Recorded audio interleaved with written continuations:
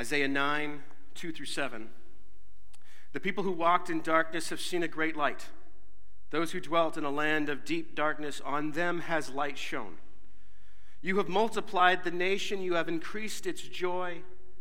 They rejoice before you as with joy at the harvest, as they are glad when they divide the spoil. For the yoke of his burden and the staff for his shoulder, the rod of his oppressor, you have broken as on the day of Midian. For every boot of the tramping warrior in battle tumult and every garment rolled in blood will be burned as fuel for the fire. For to us a child is born, to us a son is given. And the government shall be upon his shoulder, and his name shall be called Wonderful Counselor, Mighty God, Everlasting Father, Prince of Peace. Of the increase of his government and of peace there will be no end. On the throne of David and over his kingdom, to establish it and to uphold it with justice and with righteousness from this time forth and forevermore. The zeal of the Lord of hosts will do this. Our Heavenly Father, we gather before you this morning to be reminded once again of what you have done. That you have given us hope. A solid hope, a sure hope, a hope that is anchored in all of redemptive history, a hope that is anchored in our promised future, a hope that is anchored in the person of Jesus Christ. Eternal hope. Father, I pray that we would be a people of that hope, that we would reflect that hope to the world around us. That in this very dark time, we would reflect your light. We pray this in the name of Jesus. Amen. You guys can have a seat.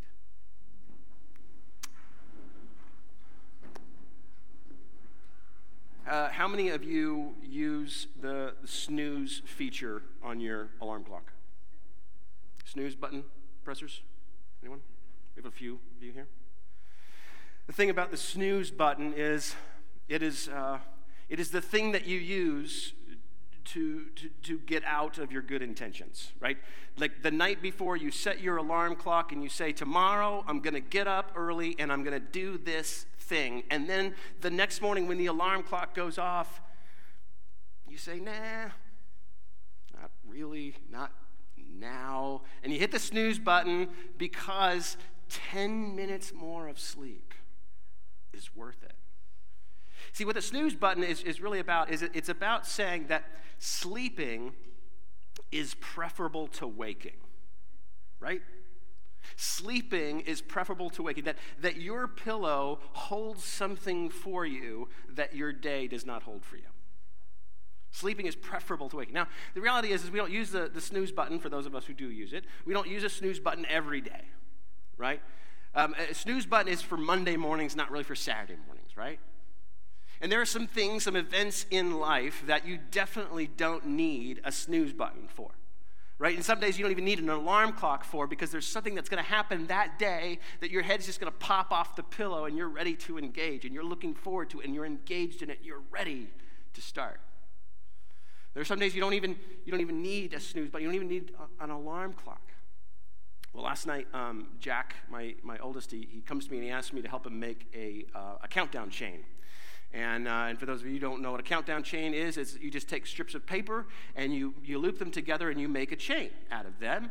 And what you do is day by day you rip off a piece of the chain, and the chain gets shorter and shorter and shorter as you get to the day that you're waiting for expectantly, right? A countdown chain is about that day that you're really, really looking forward to. The countdown chain, as you can guess, is a Christmas countdown chain. And it counts down to December 25th, right?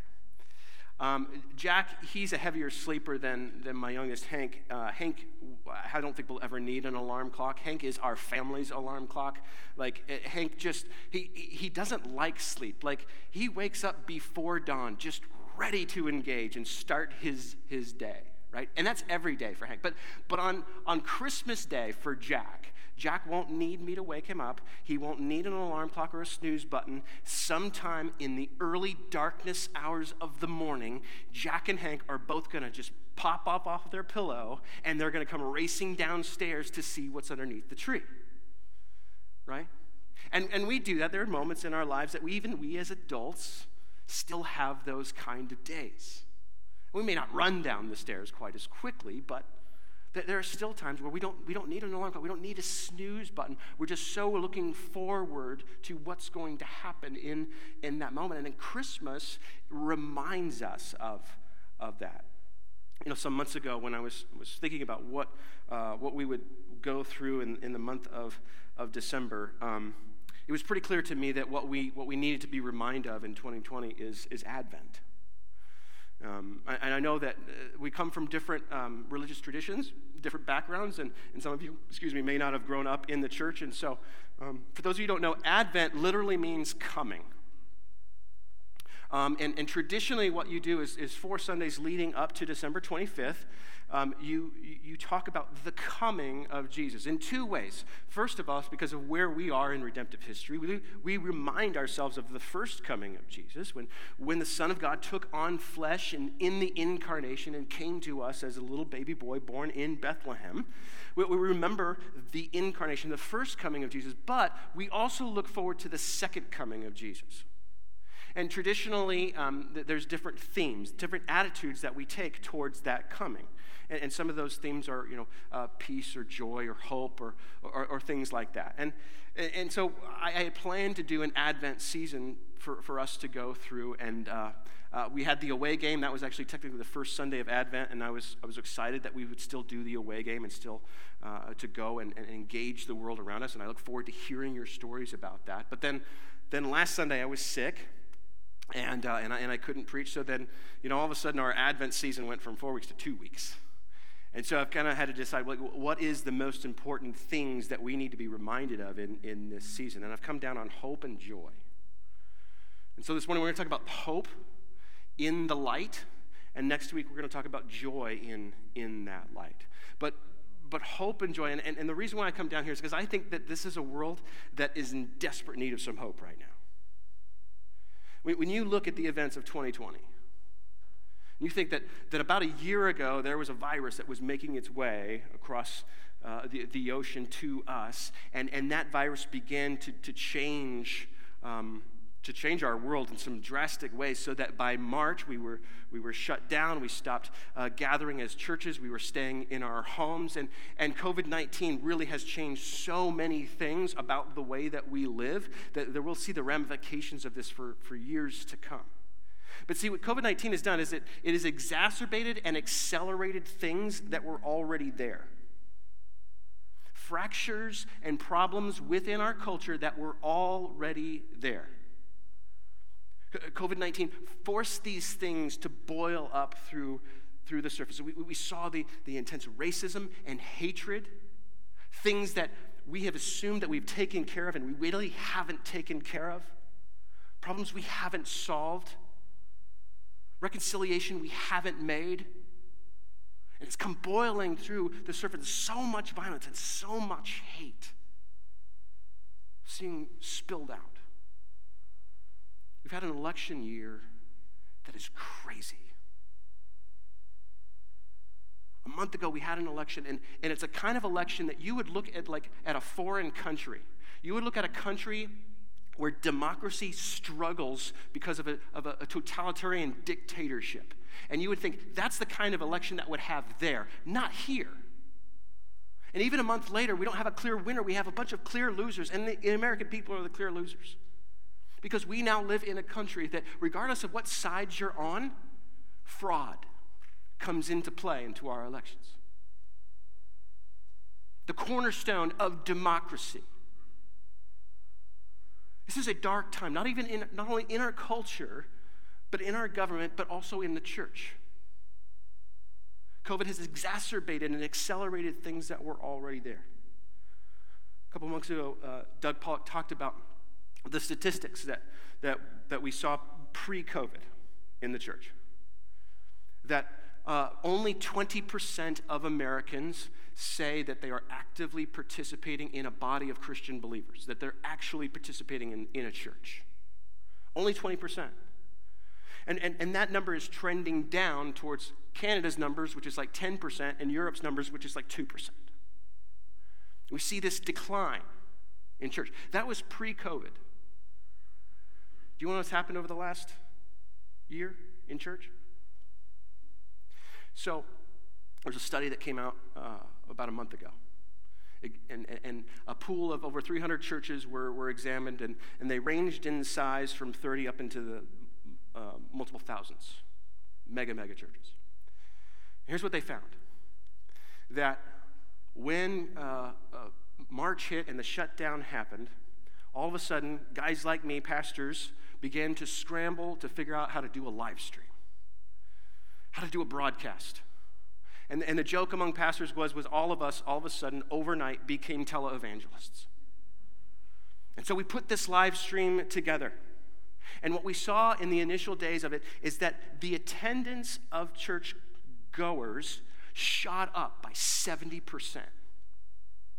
70%.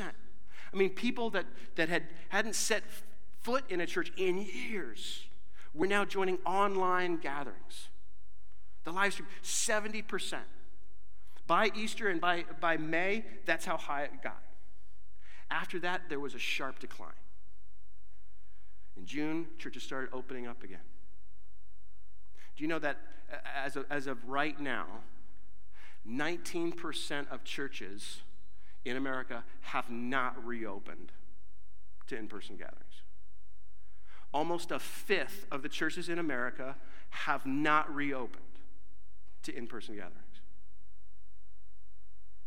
Now, of the churches that have reopened, the attendance of those churches is 36% of what it was pre-COVID. Nearly 2/3 of people have not returned to in-person gatherings. Well, they're watching on the broadcast, right? They're watching the live stream. No, that number that was 70%, it's 12% now pre-COVID. So I want you to take this into consideration. The average church that they looked at in this poll was about 900 people. So in February of 2020, the church of 900 people had 900 people coming to it on a Sunday morning. Right? The COVID happens, the shutdown happens, and by Easter, that church has grown to 1,500. And we think that's awesome. But then there was this rapid deceleration, so that now that church is bringing in 300 people, with maybe 100 people joining them online. More than 50% of that church didn't come back, either in person or online. And the reality is that people in America that once got up on Sunday morning and came to church, not only have they hit the snooze button, they haven't woken up at all. Like, they're not putting on pants even to walk downstairs and watch a live stream. They have decided that church, it wasn't worth it, that they don't need it. COVID-19 has accelerated something that was already there before. And people have woken up to the idea that they don't need this. This is a dark time in our country, in our culture, in our government, but in the church as well. We're coming off of the Ruth series, and we talked in Ruth about how Ruth also takes place in a very dark period of time. Period of the Judges. There was no king, and everybody did what was right in their own eyes. A very self-centered, self-focused, self-driven time, and all sorts of atrocities were happening when you read the book of the Judges. But in the midst of this really dark time, there's this beautiful story, this beautiful love story in Ruth. And we see these people love one another with such self-sacrificial love and selflessness. It's just a beautiful, beautiful love story. And the trajectory of these three individuals, their lives are changed forever. But not only that, but the trajectory of redemptive history are changed. Because the story ends with a little baby boy being born in a place called Bethlehem, who becomes the ancestor of a guy named David, the greatest king who would ever rule Israel, right? Ruth is this beautiful story that takes place in a very dark period of time. But we fast forward, and now we're looking at Isaiah. And Isaiah is another story that takes place in a really dark period of time. You see, the descendants of David were not good kings like he was. And so you get to the time of Isaiah, and you have an oppressive Judean, government that is controlling and suppressing and holding down the poor and the powerless. It's another dark period of time. And more than that, the worship. God says that your worship, I can't stand it. I hate your sacrifices because they're full of empty ritual and they mean nothing to me. It's another dark period of time. And Isaiah, he says in chapter 8, he says, and they will look to the earth, but behold distress and darkness, the gloom of anguish, and they will be thrust into thick darkness. Isaiah speaks of a time of there's no dawn. Like the sun's not coming up. It's such a dark period of time, is what Isaiah says. And yet, in darkness, there is a chance to see the light of brightness more. Martin Luther King Jr. put it this way, but I know somehow that only when it's dark enough can you see the stars. Thomas Fuller, an English theologian, wrote, it is always darkest before the dawn. That though we're in a dark period of time right now, the light can shine all the brighter. And we have hope. And so Isaiah begins chapter 9 by saying, but there will be no gloom for her who was in anguish. In verse 2, the people who walked in darkness have seen a great light. Those who dwelt in a land of deep darkness, on them has light shone. A light has shone, and we have experienced it. We have experienced the light of Jesus.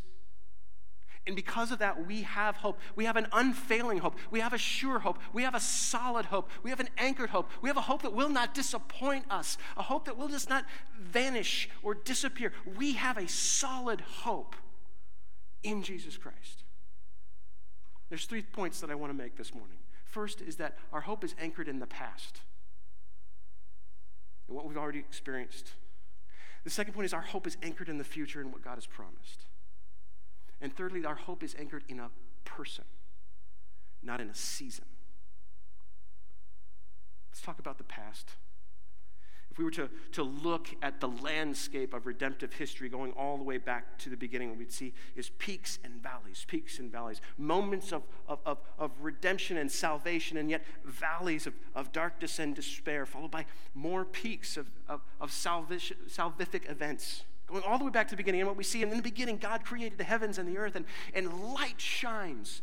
And into this creation, God places the humanity, our first parents, Adam and Eve, and they could see God, and they could walk with God, and they could experience Him face to face, and yet they walked away from Him, and they rejected Him.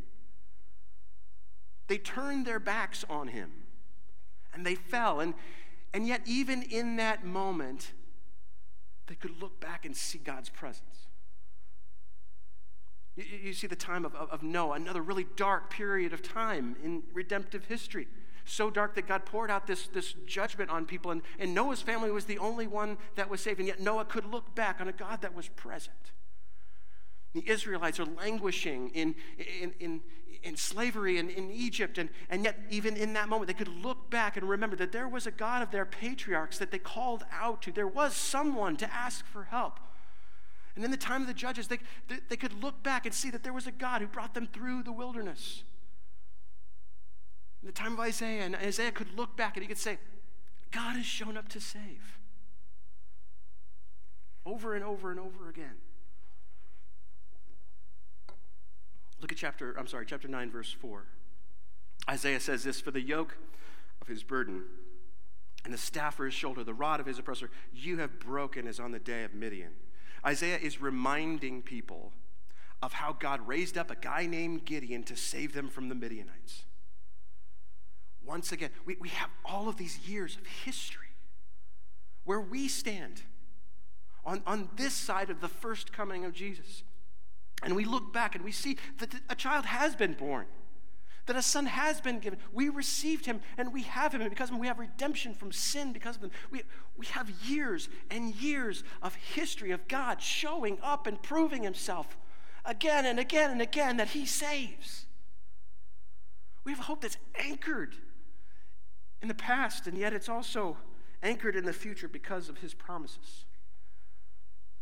But see, for us as Christians, waking is preferable to sleeping. Waking is preferable to sleeping. When we look back at that same history, we could see the promises. Adam and Eve, when they fell dead in the garden, God showed up and he gave them a promise that the seed would come and he would stomp on the head of the serpent. Noah was given the promise in a rainbow. The people in the Exodus were given the promised land. The people of the Judges were given a promised king. And Isaiah promises a Messiah. Throughout redemptive history, what we see is that God was there, but God was also there promising them a future and a hope and bringing them out of the dark places. And over again, the promises of God are revealed throughout Scripture. One of the disciples of Jesus, a man named John, wrote a book kind of like Isaiah called the Book of Revelation. And in that, he writes this in chapter 21, 22 through 25. It says, "And I saw no temple in the city, for its temple is the Lord God, the Almighty, and the Lamb. And the city has no need of sun or moon to shine on it, for the glory of God gives its light, and its lamp is the Lamb." Jesus is the Lamb, by the way. "By its light will the nations walk, and the kings of the earth will bring their glory into it, and its gates will never be shut by day, and there will be no night there." And in chapter 22, verse 5, it says this, "And night will be no more. They will need no light of lamp or sun, for the Lord God will be their light, and they will reign forever and ever." John points us to a promise of this light, the Lamb, who's there, who's ruling and reigning. Isaiah puts it this way in chapter 9, verse 7, "Of the increase of his government and of peace there will be no end, on the throne of David and over his kingdom, to establish it and to uphold it with justice, with righteousness from this time forth and forevermore." And the zeal of the Lord will do this. He will make this happen. This is the promise.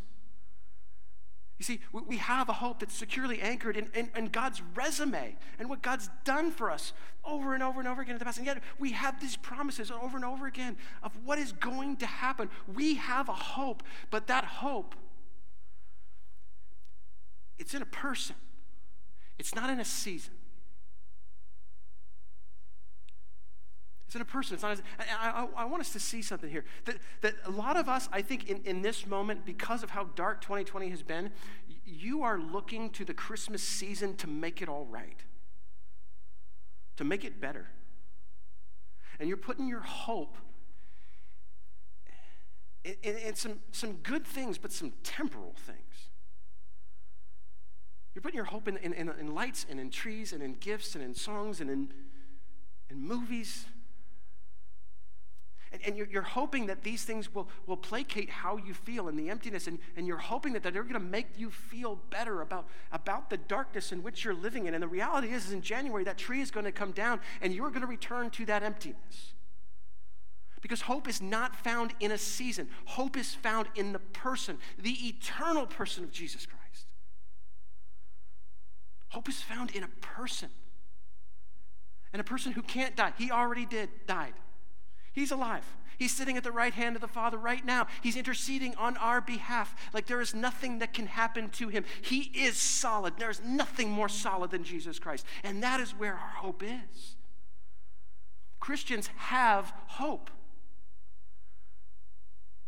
In this very, very dark period of time, there is a light shining in this world, and it's you.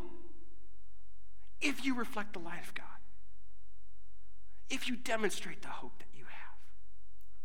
If you do what Peter says and have an answer for the hope that you have. Jesus said that we would not know the day or the hour of his return.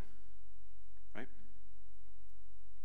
I want to put a what-if question to you, and it's just for illustrative purposes. Okay? What if we'd received divine revelation that Jesus was coming back tomorrow? Now, this is for illustrative purposes. I don't want you, telling people that I told you to drink some orange juice and hop on a plane with me to Mars or something. Illustrative purposes, what if we received divine revelation that Jesus is coming back tomorrow? Then, just to make the illustration a little bit crazier, what if I had a magical snooze button? And I could put that magical snooze button right here. And if anybody would press the magical snooze button, it would delay Jesus coming back by 50 years. Would you hit that snooze button? Now, I think how you would answer this question probably depends on your age to some degree. So for some of you kids who are here, and you're thinking to yourself, if Jesus comes back, then my life ends. Like the dreams that I had, this abundant, full life that I imagine, that ends if Jesus comes back. Because I won't get to graduate from high school. I won't get to drive a car. I won't get to feel that independence from my parents. I won't get to go off to college. I won't get to meet that guy or meet that girl. I won't get to fall in love. I won't get to walk down that aisle. I won't get to have that career, to land that job, to have that success and that accomplishment. I won't get to do all of these things if Jesus comes back. I won't get to know what it's like to be a parent.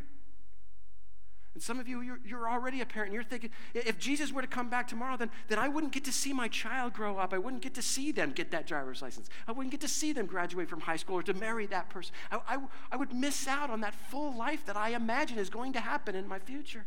If Jesus comes back, then life ends.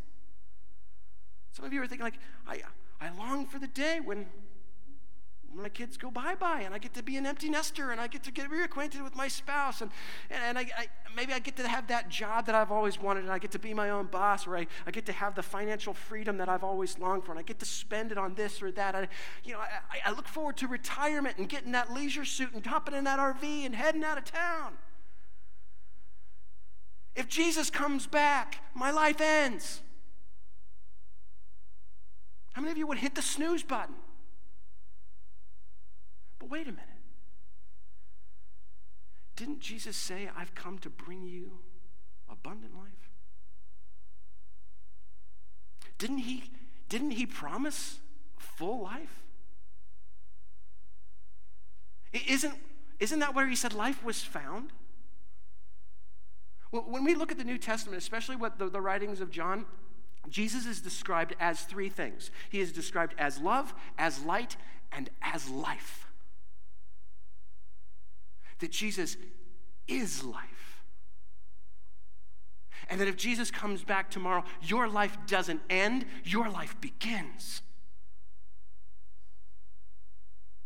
You get to wake up. Because waking is preferable to sleeping. See, the reality is as you grow in spiritual maturity, you will begin to let go of this world and start grasping towards that one. You'll begin to empty your hands of this kingdom and start longing for that one. You'll be able to recognize how dark this is and how bright his is. Would you press that snooze button? See, the reality is pendulums can swing too far in both directions. And some of you this morning, you need to come to grips that there's a better life, and it's something that you need to start embracing. But I think there are some of you on the opposite side of that pendulum that you're maybe too ready for that life that you're ignoring this one. Because if there was an opposite button that was the accelerator, and that Jesus doesn't come back tomorrow, he comes back right now, there are some of you that would trip over one another to press this button. And that's good because you have the hope in Jesus. You long for his return. But is your long for his return, is it costing you the ability to be light here and now? Because the reality is if Jesus tarries, if Jesus doesn't come back today, if he doesn't come back tomorrow, if he doesn't come back this Christmas season or in the next 50 years, the reason behind that is because Jesus is giving people the gift of time. He is long-suffering and he is patient because he desires that they would know him. See, we live in this tension between longing for his return and yet longing for people to turn to him. We live in a very dark time. But God has called us to reflect the light of who he is. We can be the bright spot in this darkness. But it requires us to want to wake up. To prefer waking to sleeping. The pillow might be soft and comfortable, but there is a dawn ahead of unimaginable wonder. We have hope. It's anchored in the past, it's promised in the future, and it resides in the person of Jesus Christ, an eternal person, not a season. Do we want to wake up? Do we want to embrace the dawn? Let's pray. Oh, Heavenly Father,